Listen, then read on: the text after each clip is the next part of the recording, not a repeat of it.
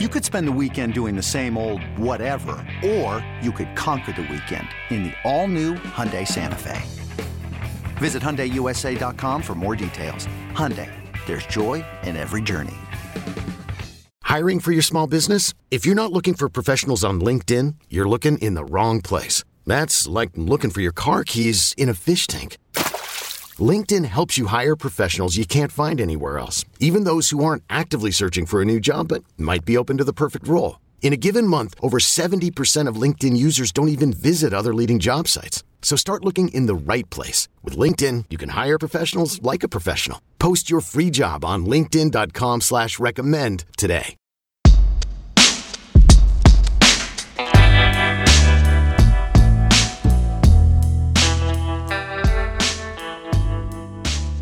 Welcome in to the Husker247 Podcast. I'm Mike Schaefer, joined by Michael Bruntz here for the bye week. Brian Christopherson is more than likely on his way up to Minnesota, where he will watch his beloved Twins play in Game 4 against the Houston Astros.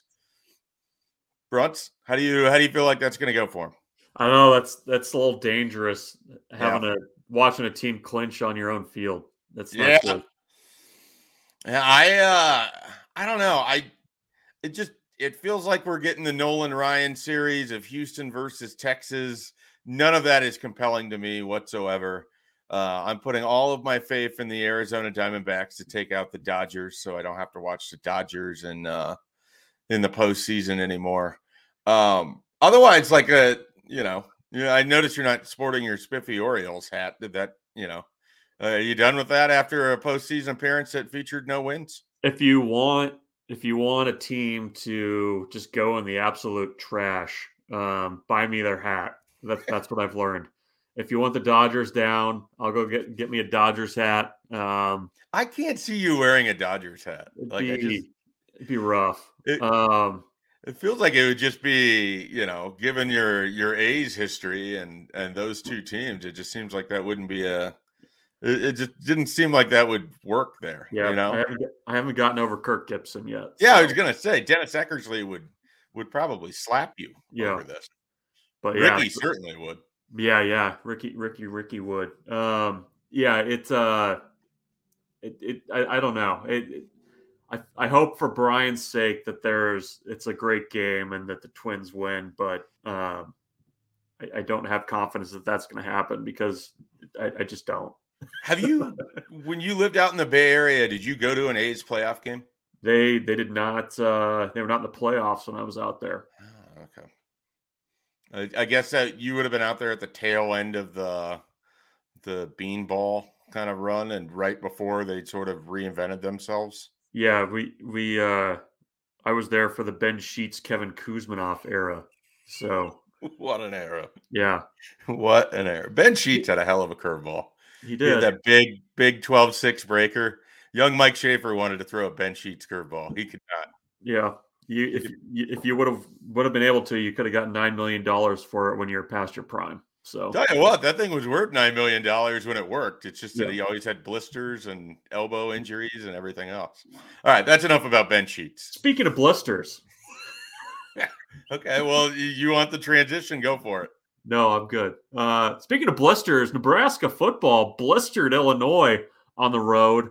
Probably had some blisters too from just maybe that's why they're dropping the ball so much in the second half. The blisters. I'm very curious how you're going to work blister into whatever we just watched on Friday.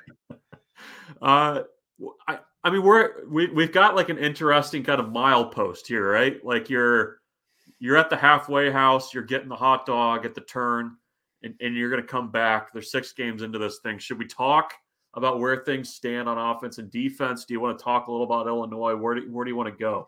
Let's start with a little bit about the Illinois game. We don't have to spend too much time on it, clearly, but we should at least sort of discuss it. I guess now, have you done your customary 3 rewatches? I've got 2 in. I think I've got a pretty good. I've got my arms around what happened in Champaign, so we can talk about it. How often during the rewatch were you like, oh, yeah, and that happened? Yeah. Because a lot happened in a game in which only 27 points were scored. Yeah.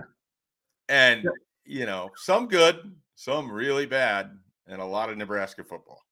That was probably a 4-touchdown Nebraska win, like it should have been.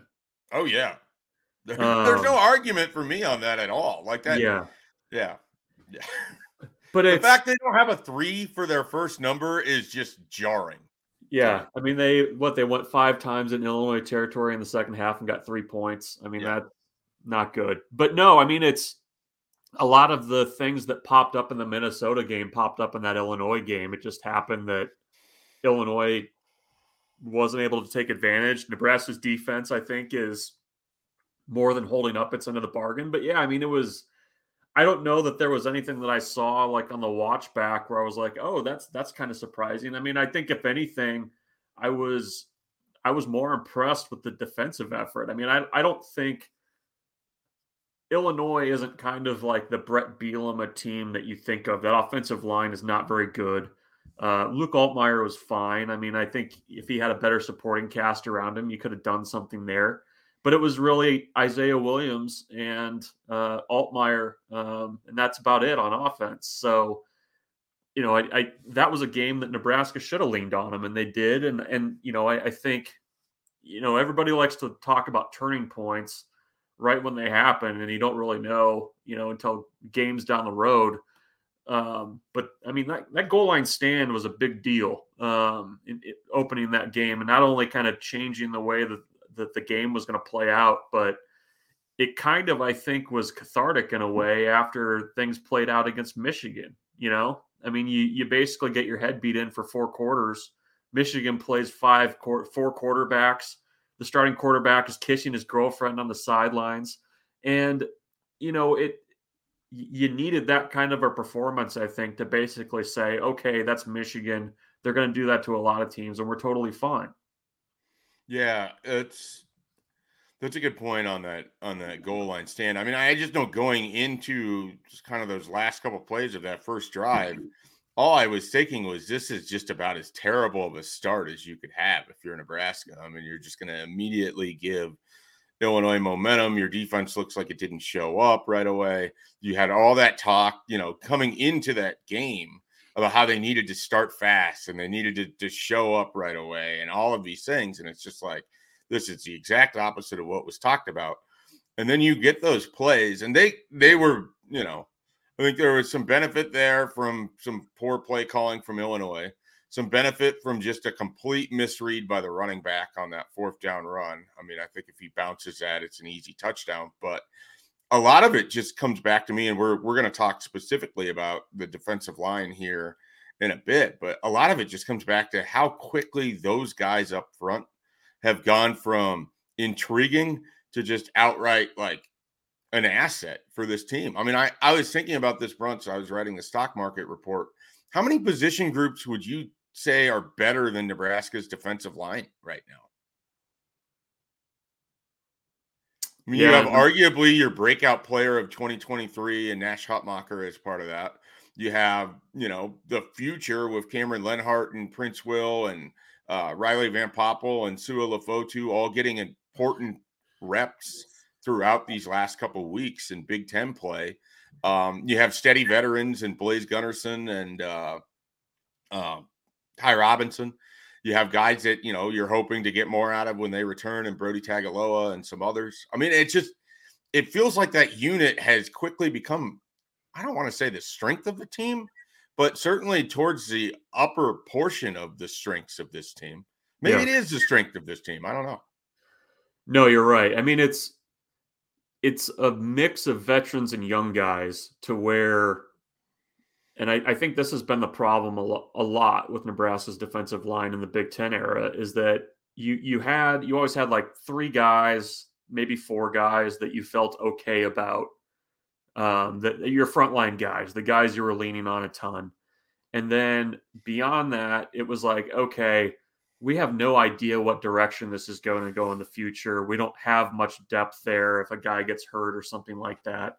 And I think that to me, more than anything, has been certainly Hutmacher's, emergence has been, long overdue and has been huge. But I mean, you named him off. I mean, Riley Van Poppel is in making that stop on 4th down. I know they really like AJ Rollins. That's why they moved him from tight end over to defensive end. Yeah, that's a name I forgot to mention.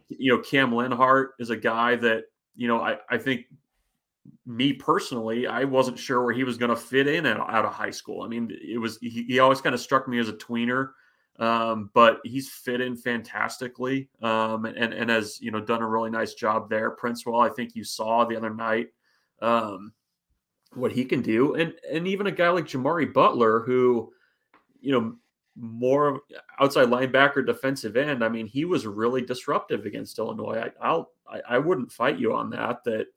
And Ruquan Buckley is a guy that they've worked like crazy with to try to get him up to speed too. So there's a lot of guys that, you could maybe even go like 3 deep and feel okay there. I mean, it's just, there's not a big drop off between the first and the second groups. And that's huge in a league like the Big Ten, where you can't just rely on 3 guys or 4 guys to just do it for you all season. Do we just want to just switch this? So we'll just start with defense, since we just kind of dove right into the defensive line there. Yeah. I mean, it just sort of, what has me kind of excited is that you still have Vincent Carroll Jackson, which they seem to like. Did he travel? He traveled for the Illinois game. That strikes me as someone that they'll probably try to redshirt. But they want to also get in there. He's fresh into his football career, kind of like a Jamari Butler was when he arrived, when he did for the previous staff. I mean, so it's one of the things that's interesting when we're talking about this 3-3-5 and you talk about the defensive line is sometimes I almost feel like we have to talk about it as the defensive front more than the defensive line, because you mentioned Jamari Butler and what they're getting from some of those guys from the jack position. I mean, I think Chief Borders was in there on that stop on the goal line. MJ Sherman's had his moments. Like the other thing that's been good for this Nebraska defense as a whole, but especially up front, is like we often get caught up talking about the best performances or the guys who have really stood out. Sometimes you also just need those really solid role players to be really solid role players. And while MJ Sherman is never probably going to be the 5-star recruit that people had hoped, when he went to Georgia initially, and then of course he transfers here, you know what he is? He's a guy that you can put out there a bunch and you're going to get a pretty solid performance from, and you know that he's going to be able to help your football team.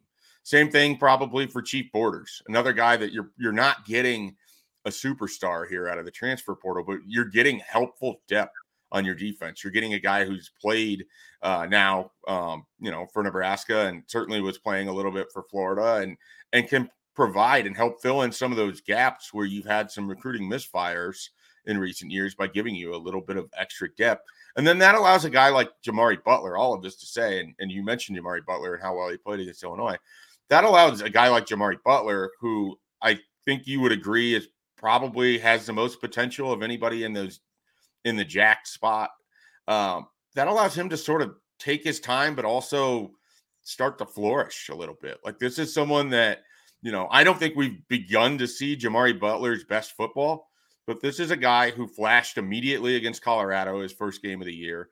He's helped the Huskers a number of times. It feels like he is maybe the most consistent in terms of getting some pressure towards the quarterback. Now, he's let a few guys get away from him from time to time, but I feel like what we're seeing is kind of the evolution of someone becoming a fringe all Big Ten type player, for future seasons. I mean, I don't want to overdo it. Like, we're not seeing Randy Gregory incarnate here, but we're seeing something that we haven't seen a lot of, and that's an outside pass rusher that is a bit of a threat in every game that he goes in.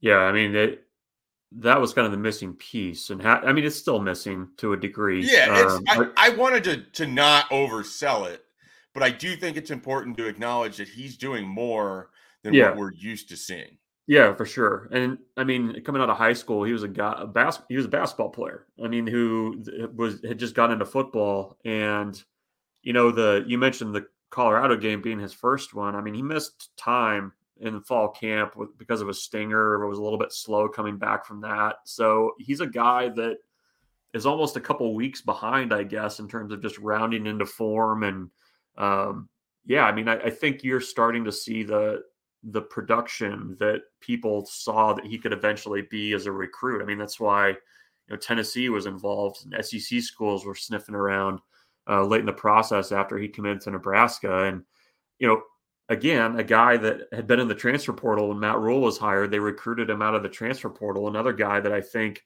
they kind of looked at this defense and what they were going to need, and were like, okay, we need playmakers and guys that can win one-on-one in the pass rush.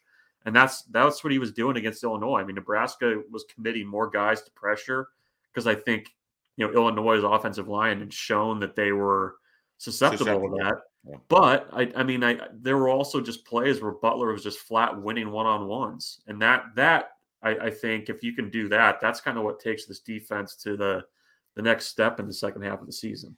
Yeah, as we kind of continue to work through this defense, and we just talked about the jack linebackers, I didn't mention him specifically, though I thought about it in the stock market report. I feel like we're getting the usage and the best version of Nick Henrich that we've seen so far as well. They've done a really nice job of not asking him to be in coverage a ton. They've done a nice job of matching him up with the right opponents where he can kind of play forward, or you're putting him in a situation where he can blitz. He's someone that, to me, Brunts, and I think that you would probably agree, better player moving forward than it is moving backwards and maybe even a little side to side. And so what I've really liked about Tony White is that when he has a guy like Nick Henrich that can give you value, he's amplifying that value by putting him in situations to be successful and to take advantage of where he can help you, and trying to minimize his exposure in areas where he's less likely to help you. And so that seems really what basic. A concept, right? I know it seems really basic, and yet, you watch the same team and the same players that I have for the last decade. It's also kind of radical. This guy isn't great in coverage. Maybe we need to get him off the field in those situations. Maybe he's got to play 70% of the snaps when we know that we're facing a team that's going to try to really keep it around the line of scrimmage, and then only 30% of the snaps when we know it's a situation where they're going to be trying to throw the ball. The usage has allowed him. He's going to have a new career high in tackles for a loss. He already has a career high in sacks. He's going to end up with more of those numbers than what he had coming in. He might have more numbers this year than he did for his career in tackles for a lot. Again, this isn't an all Big Ten performance. But what you're doing is you're maximizing your roster in a way that we aren't used to. And I do feel like that should be pointed out. And especially when you don't have Luke Reimer, who's a really valuable part of that defense and can fly around, being able to use John Bullock and Nick Henrich and Mekhi Bayer and cycling those guys so you have the right ones in at the right situation. And you wrote about this in your 247 breakdown. Rob Dvorak, I gush about Terrence Knighton every time I get. Rob Dvorak has quietly really done a nice job on that second level.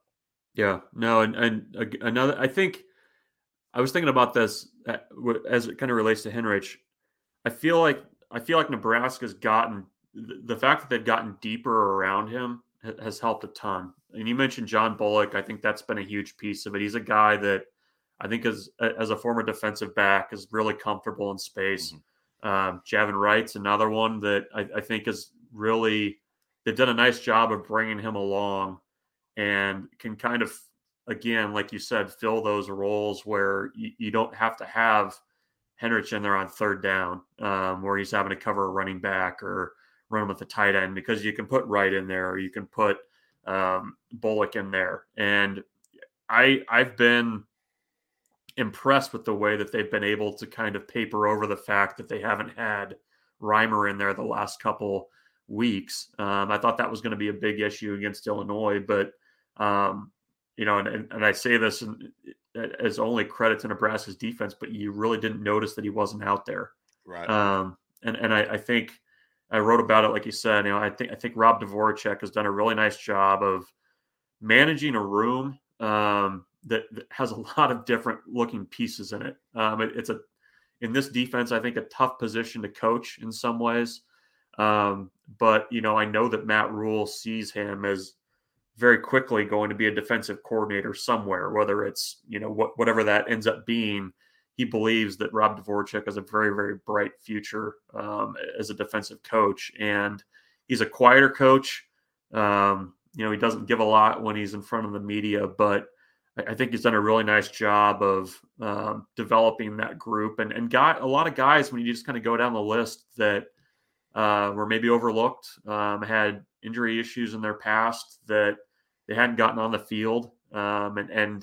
He's done a good job, I think, of the other thing to remember is he's also learning the 3-3-5 for the first time and having to teach that to linebackers. That's what's remarkable. You have these assistants that didn't coach in this system, and Tony White, he got up there a few weeks ago and he talked about how his favorite part of this whole experience has been just working with guys and taking their ideas and his ideas and meshing it for this fusion of a defense.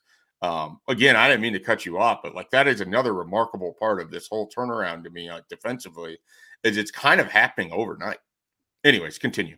No, I'm good. That was kind of it on linebackers. I mean, I think when you asked if there's a group that I would say is better than the defensive line, I think the linebackers are kind of quietly right behind them, I guess. And maybe part of that's credit to the defensive line too. I mean, they're doing that good of a job up front, but I think the depth that they've been able to develop at linebacker has been pretty impressive. I think because that was one of my big question marks going into the season was what the hell is this going to look like and who the hell is going to play? But I think they've made it work really well, and they've done it without Reimer in there for a good chunk of it. It is, remarkable if you look back at all of the questions you have, how many start with "what the hell," and then the rest of it follows. Well, we'll get to that on offense, but the defense. I don't know if "hell's" the word that ends out. Yeah, but that's a different conversation. Yeah. All right, let's finish up with defensive backs here on the defensive side of the ball. This is a unit that kind of been up and down. Again, Friday was another weird one where it felt like Quentin Newsome largely has not been thrown at all year. And then here's Illinois, and they're like, all right, we'll go right at him. And they kind of had success, right? They, before we even get to their lone touchdown pass, which is a great throw by Altmaier, maybe a slight push off by the receiver. And then everyone I know is upset about the lack of a holding call on the back end of that play on the line, but whatever. Newsome got beat. He got beat several times on Friday. That was a little bit surprising. And it maybe also speaks to why Nebraska does not do a lot of tight coverage, because if that's your best corner, and he got beat pretty soundly in the first half on several plays, he did come back with an interception later in the game. You can kind of see I don't know now that we've sort of seen that. I just don't know that they trust the coverage skills of Hartzog and Newsome and Hill to hold up in the way they want to run this defense. I think they're more comfortable leaving it how it is with those gaps and the spacing than they are just bringing the tight coverage, because they did it a couple times against Illinois and they got burned. Yeah, I would need to dig in a little bit more to how Tony White's done it in the past. I mean, isn't that kind of a hallmark of the 3-3-5? It's not. You don't want to say bend don't break, but they kind of do that in the secondary a little bit more. Yeah, I think some of it is situationally dependent. But it's also, I guess, the problem I have with it is okay, if you want to play some off coverage, then your guys have to be able to break quicker on these throws. They need to so the repeated complaint I have with the secondary is they're just not getting their hands on enough passes. You don't see enough pass deflections for a heavy zone defense. And so that is one area that I think has to get better no matter what. But again, the numbers are always going to look bad when you make teams run for less than 40 yards, because what are they going to do? They're going to have to throw. They're going to throw in high volumes. I don't know what this number is relative to the rest of the country, but it feels like Nebraska has had a lot of passing attempts against it because teams have just jettisoned the running game early on. Now, some of that is who you're playing, but here's the thing. I look at the rest of their schedule. Wisconsin's the only team that's just going to be able to line it up and run the football how they probably want. Everybody else is going to have to do some razzle-dazzle or probably going to have to go to the air. And even Wisconsin would, I think, try to pass just as much as they're going to try to run. And their running game has been up and down based on who they play. Yeah. The secondary, the one thing that I think you're right. I mean, like the lack of turnovers. I mean, they aren't getting their hands on a ton of passes. It's not even just a turnovers. It's not even like most of the incompletions are either overthrows or drops. Yeah. Like it's not even like they're not making the ball go incomplete, you know? Yeah. I think I've been anecdotally impressed with the way that they've rallied to the ball. Like I think they tackled relatively well in the secondary. I think Isaac Gifford played the best game of his career against Illinois. And we didn't give him a game ball. No game ball. I do wonder about kind of the long-term impact of not having Deshaun Singleton in there. We haven't really gotten clarification on when he could come back because I guess he can. But it kind of made it seem like he wouldn't, and then they've reversed that a little bit, I guess. Yeah, he's not out. So yeah, I think that picture I'm curious to see because he's so good in run support. You had Phelan Sanford step in. He had the forced fumble against Illinois. I think he's steady and solid, but I do kind of get concerned about depth back there. That's the one spot on the defense where you're kind of like, well, once you get past that top group, what does that look? I mean, they had Hartzog playing some safety. They had Quentin Newsom even playing some safety after Singleton went down. So they've got, they can move guys around, but I don't know that that's necessarily the best look back there. But I mean, they've been solid, but not spectacular. Is that a fair summation of where things are back there? I think that's fair. I want to also take this time because you mentioned Phelan Sanford. Quick shout out to Nebraska's walk-on program because without it, this team would be in a lot of trouble. Like you go through, they're getting good performances from walk-ons almost everywhere on this roster right now. Like they need these guys. They need them in a really, really important way. And the fact that they're able to use that and utilize it and they run a play with their defense and not drop off is, I think, a good sign for the future and what they want to do. So, all right, let's take a quick time out. We'll come back. We'll talk about the offense. I'm guessing we're going to run through that a little bit quicker, even though it is significantly less successful so far this year. All right, you're listening to the Husker247 Podcast. eBay Motors is here for the ride. Remember when you first saw the potential? And then through some elbow grease, fresh installs, and a whole lot of love, you transformed 100,000 miles and a body full of rust into a drive that's all your own. Look to your left. Look to your right. It's official. No one's got a ride like this. There's nothing else that sounds like, feels like, or looks like the set of wheels in your garage. With over 122 million parts, you can make sure your number one ride or die stays running smoothly. So there's no limit to how far you can take it.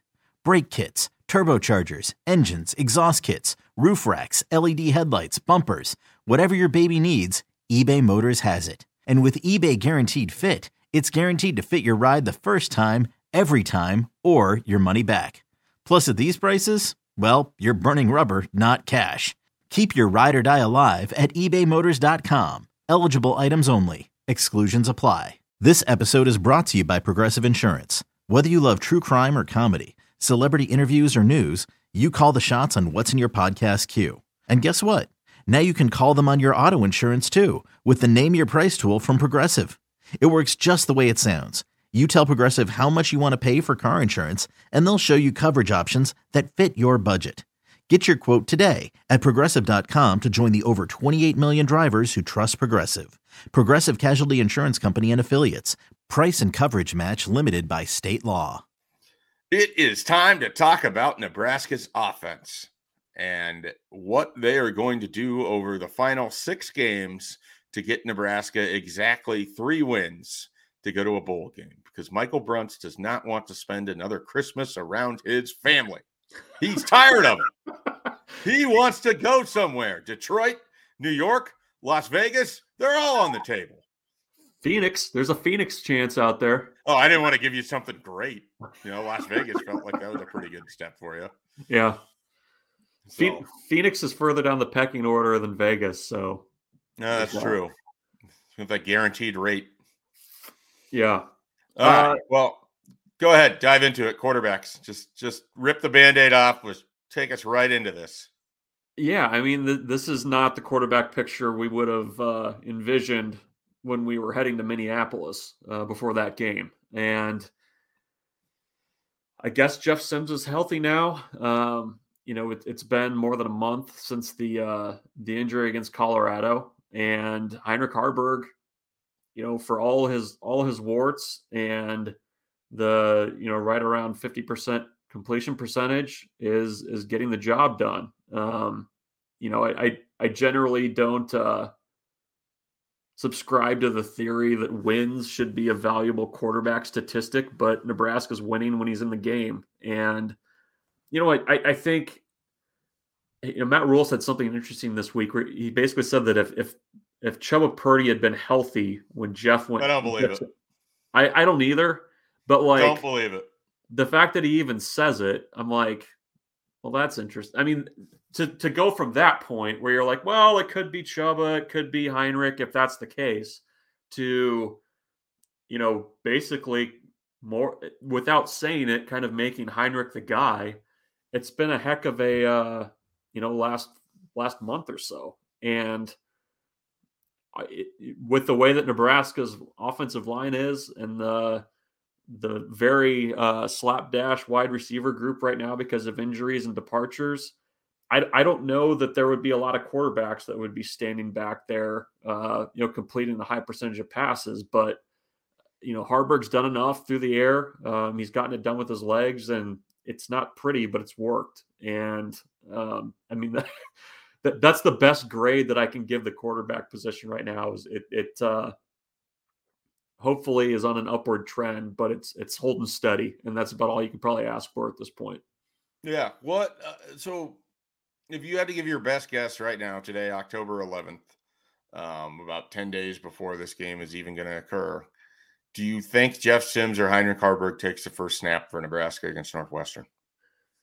I think you got to stick with Haarberg. I mean, that's where I'm at too. But I feel like it's increasingly becoming more of an island of an opinion, and they have not. I mean, they have stopped far short of just saying they're going to continue to roll with what has worked so far. So, yeah, I mean, I guess until there's something that they see that they feel like, Jeff Sims gives them a better chance, I think they're just going to keep rolling with Haarberg. I mean, I think Matt Rule likes the toughness. I think he has a little bit better feel, my sense is, in kind of the different quarterback run looks that they want to do. But yeah, I mean, that I just, the conversation gets murkier now that Jeff Sims is healthier. However, it just seems like, to me, until something changes aside from just health, you probably just keep it status quo. But you've got Sims to go to if you need to, I guess. So there's that development. Yeah. Let's just lump all of this together. Running backs, tight ends, wide receivers, your top guys at pretty much every spot there are banked up, didn't get a waiver, or, are Billy Kemp and they're having a fine season, but it pales in comparison to the Trey Palmer or Samari Toure type years. So what in the world does Nebraska do with its skill position players with 6 games left to go? You don't have 2 of your top 3 running backs. You don't have 3 of your top 4 wide receivers. Your tight end room has been solid, but it's not going to carry you. I think that much is evident. Like, I don't know that they have the ability to just throw the ball 10 times to Thomas Fidone in a game, have that be successful, and that can be a big chunk of your offense. And I don't think that's on the tight ends. Look, I don't want to. I think quietly, Thomas Fidone's return is a harbinger of really exciting things in future seasons. I don't know how much of that's going to happen in 2023, but I think for a guy who I regard as one of the best high school players I've ever seen play in person, I think the fact that he's out there and he's getting these opportunities, and he's just 6 games into his college career, basically, in 2024, I'm expecting a lot from Thomas Fidone, and I think that would be fair. I mean, we'll see what the quarterback and the offense and all of that looks like, but I think there's reasons to be excited about the tight end room going forward. I don't know that you can rely on that a lot over the next 6 games. I think it can be a very helpful asset. I don't know that it can be a primary thing. You saw him more as a high school player than I did. Do you feel like I mean, obviously he's gone through a lot with the injuries, but he seems like confidence-wise in the way that he's playing, he's closer to what he was than he's been at any point. Is that fair to say? Like, yeah. do you see that?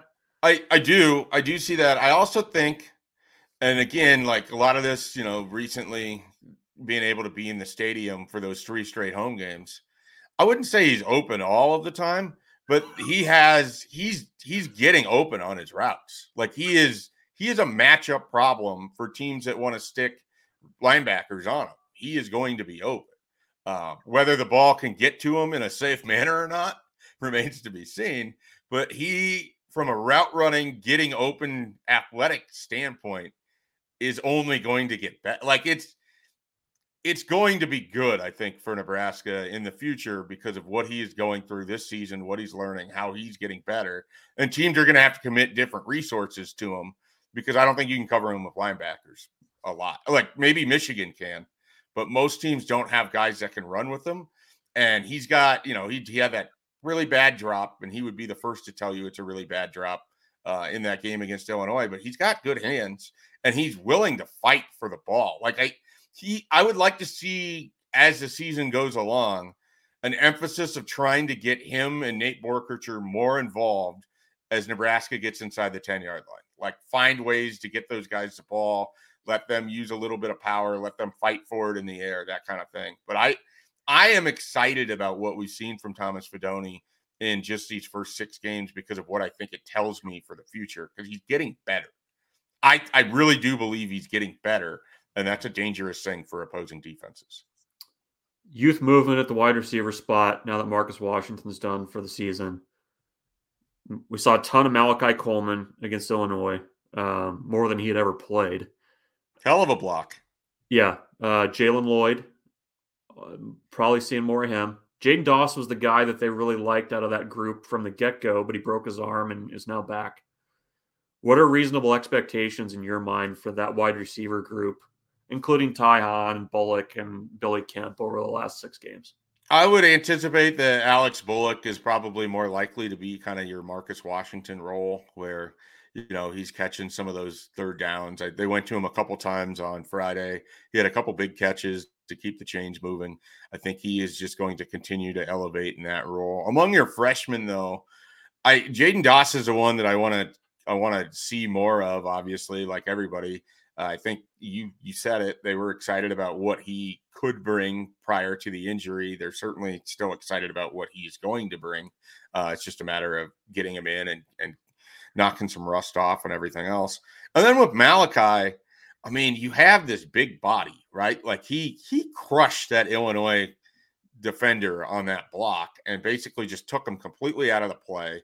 And he has a power element to his game that, continue to just work him in, get snaps. I don't know if he's going to have 9 more catches. I don't know if he's going to get to double-digit catches this year, but I like that he's able to play. I like that he can give you something, at least in terms of physicality off the edge when you need to block.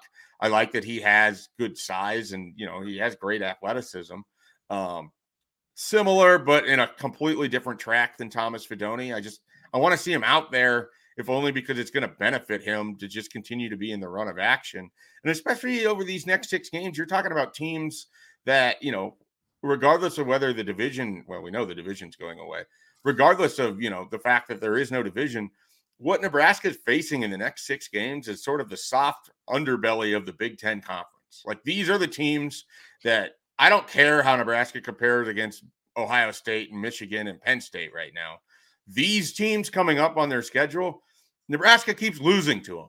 They need to stop losing to Northwestern and to Purdue and to Iowa and to Wisconsin. Like these are the teams, regardless of whether the division is there or not, you're going to be measuring yourself against. And Maryland and Michigan State as well. Maryland is in a far better place as a football program right now than Nebraska is. And that's who you're going to be jockeying against for like the 6th spot in the Big Ten some year. So like these games matter, and being able to go and compete against them for guys like Malachi Coleman and Jalen Lloyd and Jaden Doss, these are critical moments, critical reps. You know, it's important to get the win because everybody wants the bowl game. It's also important to get the work because these are going to be big pieces for you, because guess what's not in front of these guys? Anyone next year. There's nobody in front of them. Xavier Betts is gone. Isaiah Garcia Castaneda has essentially missed 2 seasons in a row. Marcus Washington isn't likely to get a waiver. Billy Kemp is out of eligibility. Alex Bullock is in front of them, and no one else is. Whatever they go get from the transfer portal. Like, their opportunity is both now and it's to set themselves up for the future. Like, it is critical for Nebraska to make sure that these guys are getting reps as long as they can help you. If they can't, then we're going to see a lot more Ty Hahn and triple tight end sets and everything else. But I really hope that they can maximize, especially these 2 weeks at home where you got a better environment to play in against Northwestern and Purdue, maximize the opportunities for Doss and for Coleman and for Lloyd. Blanking on the last name. We haven't seen any Demetrius Bell. Are we going to see any Demetrius Bell? We're not. Is he even able to play this year? He will be redshirting this season. Yeah, and I know there's been good reports on kind of what he's been able to do with scout team stuff, but and we also learned at Illinois that Bryce Turner and Jeremiah Charles, who were also part of that wide receiver group, have shifted to defense now. So, which tells you a lot. Yeah, you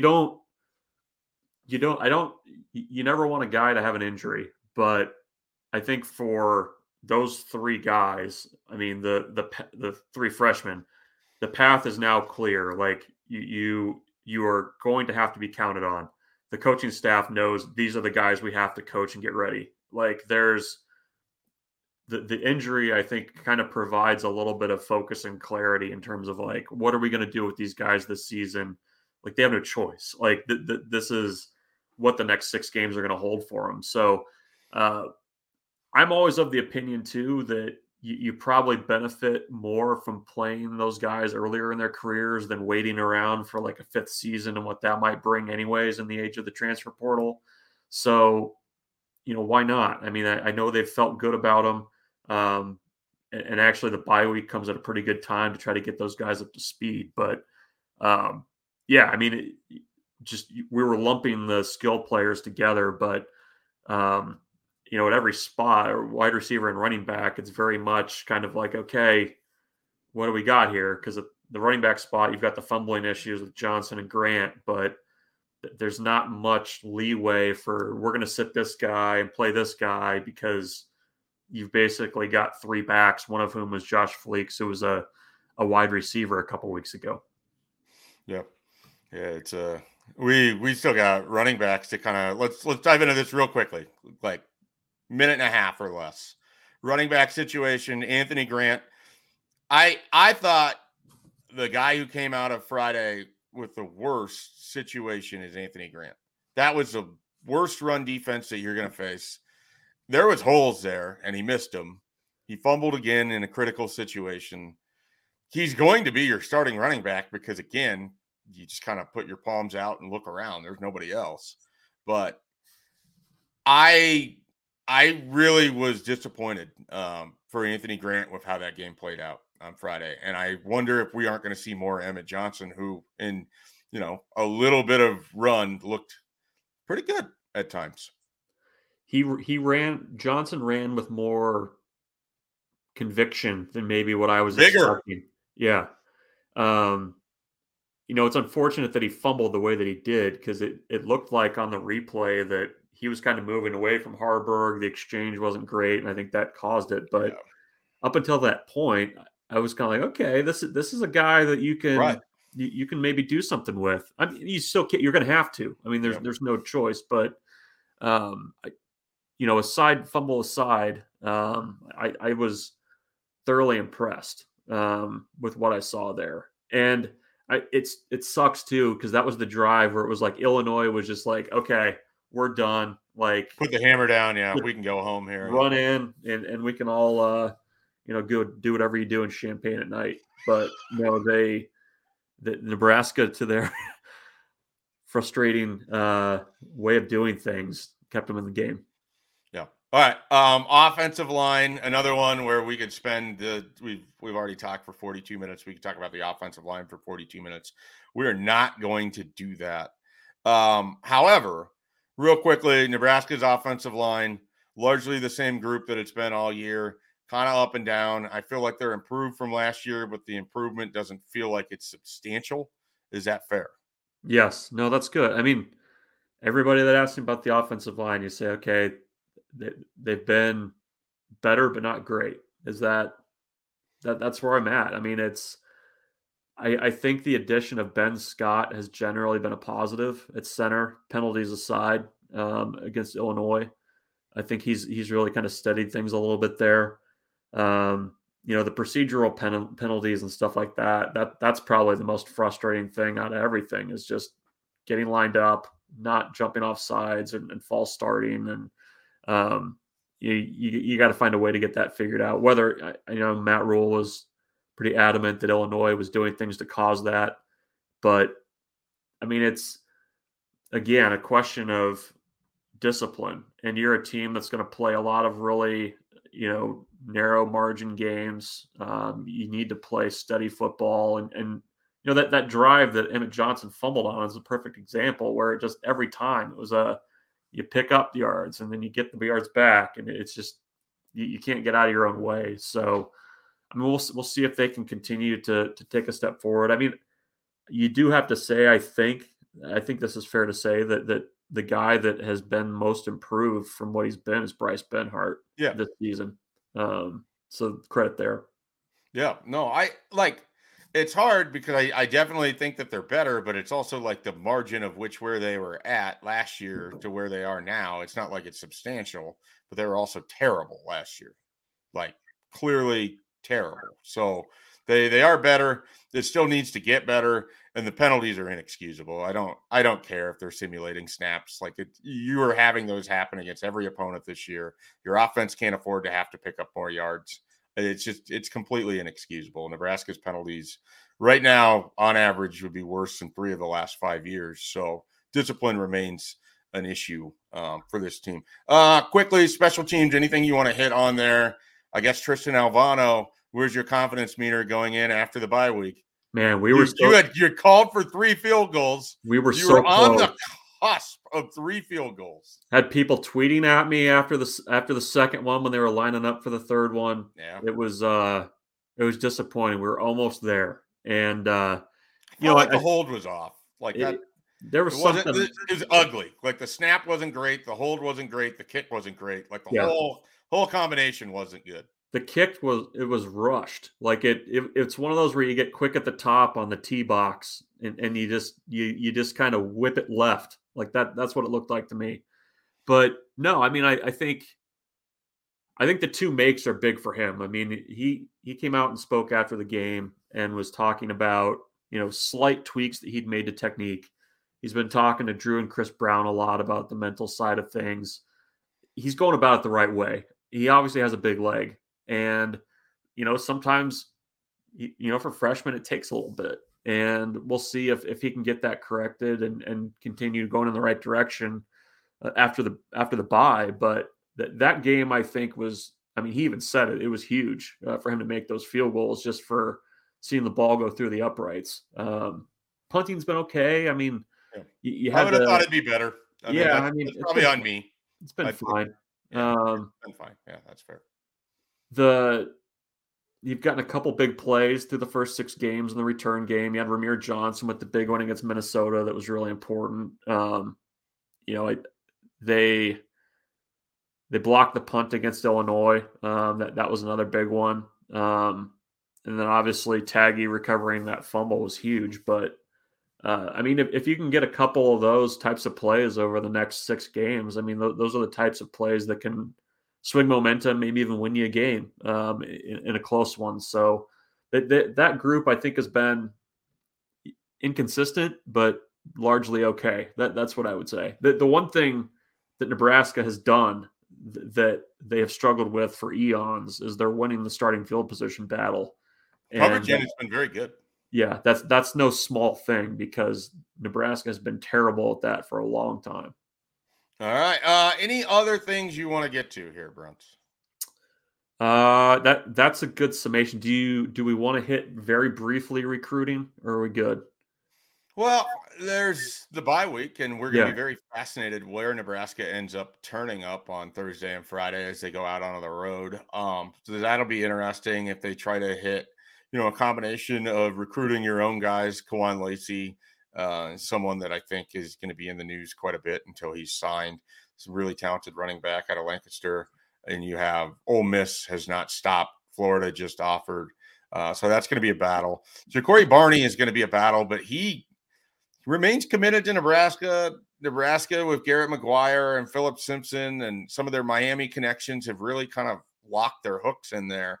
He's got an Arizona visit coming up. I wouldn't be at all surprised if they stop by his school this week to see what's going on with Ja'Cory Barney and just kind of put in a little bit of FaceTime after he came up for that visit for the Michigan game. Those are, and then Carter Nelson, I guess, would be the third one. Those are the three commits right now that if you're looking at Nebraska's commits, you're like, okay, what do I need to be concerned about? Carter Nelson would be the third of that group. There's talk of a USC Notre Dame visit when Notre Dame hosts the Trojans here in a couple of weeks. They had they had a recruiting staffer out at his game that I was at in Elgin a couple of weeks ago. He continues to just dominate in the way that you would want to see someone dominate in Class D, and Ainsworth is rolling right along. So of those three guys, if you were like, okay, which one are you most confident sticks? It's probably Carter Nelson, in-state kid. He just visits all the time. His relationship with the staff is really good, by the way. If Notre Dame comes in and they're able to pull him away, it's because it's not anything to do with a relationship. It would be a total bet on what the Irish are going to be relative to Nebraska. And he's very confident in Matt Rule and what Nebraska is going to be as well. The one that I have maybe the most apprehension about might be Kawan Lacey. And part of that apprehension, Brunts, is running back room. They need bodies. They need talent. They need something. They're probably got to go to the transfer portal for a running back, I think, this upcoming offseason. But Kawan Lacey is a lot of the things that it seems like they want in a running back. And so the fact that you have these other SEC schools coming hard after him, and that doesn't look like it's going to slow down, also seems to be a bet that he's going to be at least a talented individual that you'd want on your team. So he's the one that I think I'd be the most nervous about out of those. Anything else recruiting wise that you want to touch on? Big in-state game, undefeated West Side versus undefeated Millard South. Millard South, though, having to come off of a tough, hard-fought 14-10 win over those Columbus Discoverers. So they might be feeling a little bit before they have to take on West Side. Yeah, a lot of time in the cold tub this week, probably after the. No one hits like the Discoverers do. I checked that score 15 times when I saw it because I did not believe it. Yeah. No, I think you hit it. You did a good job of hitting. I think this is going to be a big one, a big week too for evaluations for the staff. I think you might see a 24 offer or two pop up. I wouldn't be surprised at all if you get some 25 and 26 offers out of some of the places they're going. I mean, I think with this staff, they've shown that they're willing to take advantage of every opportunity they have to recruit and evaluate and get Nebraska out there. So I would expect them to be pretty active. Matt Rule said he's going to be out on Thursday and Friday. They've got one assistant coach who's out the whole week recruiting. So they're not resting, that's for sure. And like you said, I mean, I think there's some guys in that recruiting class that you're going to have to play defense on a little bit. Lacey, he's a heck of a running back. And I think the one thing that Nebraska can kind of offer over others, well, there are a couple things. One is certainly playing time. Secondly, they were the program that was there the longest, and he was never a plan B for them, like some of the schools that are still trying to pursue him. Yeah, it'll be interesting to watch as that all plays out. All right, Brunt, if we don't have anything else, that concludes a bye-week edition of the Husker 247 Podcast. No BC this week, of course. We'll come back strong next week. We'll have a podcast to get you into the week. We'll have the Hypecast, and of course a Sunday side session following that Northwestern game. Real quickly, I guess we should have some predictions here. Can Nebraska win 3 more games on its schedule? Can they get to 6 wins? Michael Bruns, you're on the spot. Yes, I believe they can find 3 wins in the next 6. So those are the can questions. Now, will Nebraska get 3 wins? I think Nebraska will be knocking on the door of a bowl game when they go to East Lansing. We are in agreement. I like them to hold serve at home these next couple of weeks against Northwestern and Purdue. And then I think it gets kind of interesting because I just don't know with this team going on the road, everything else. But I also think they will get to 6-6 as well. So we'll see how we do at the end of the year when we revisit these predictions and everything else. For Michael Bruns, I'm Mike Shaver. We're Husker247. Be sure to check out everything at Husker247.com. It might be a bye week, but it's not a bye week for us. We have plenty of coverage up on the website, and there'll be more coverage as we get into the weekend. So check out everything we have going at Husker247.com. We'll be back next week with some more Husker247 podcasts. When you have sports mixed with your pop culture, along with humor and celebrity interviews, your earbuds are enjoying The Rich Eisen Show. Dan Orlovsky, are you still a Jaden Daniels is the best quarterback available in the draft guy? I think the 3 things that make it stand out for me are, number 1, I think his ball placement versus man coverage is the best in the draft. Every quarterback in the NFL is accurate. He's got the best on tape. Number 2, most transferable stuff to the NFL. And then I think the 3rd thing is pocket peace. Search for The Rich Eisen Show on YouTube or wherever you listen.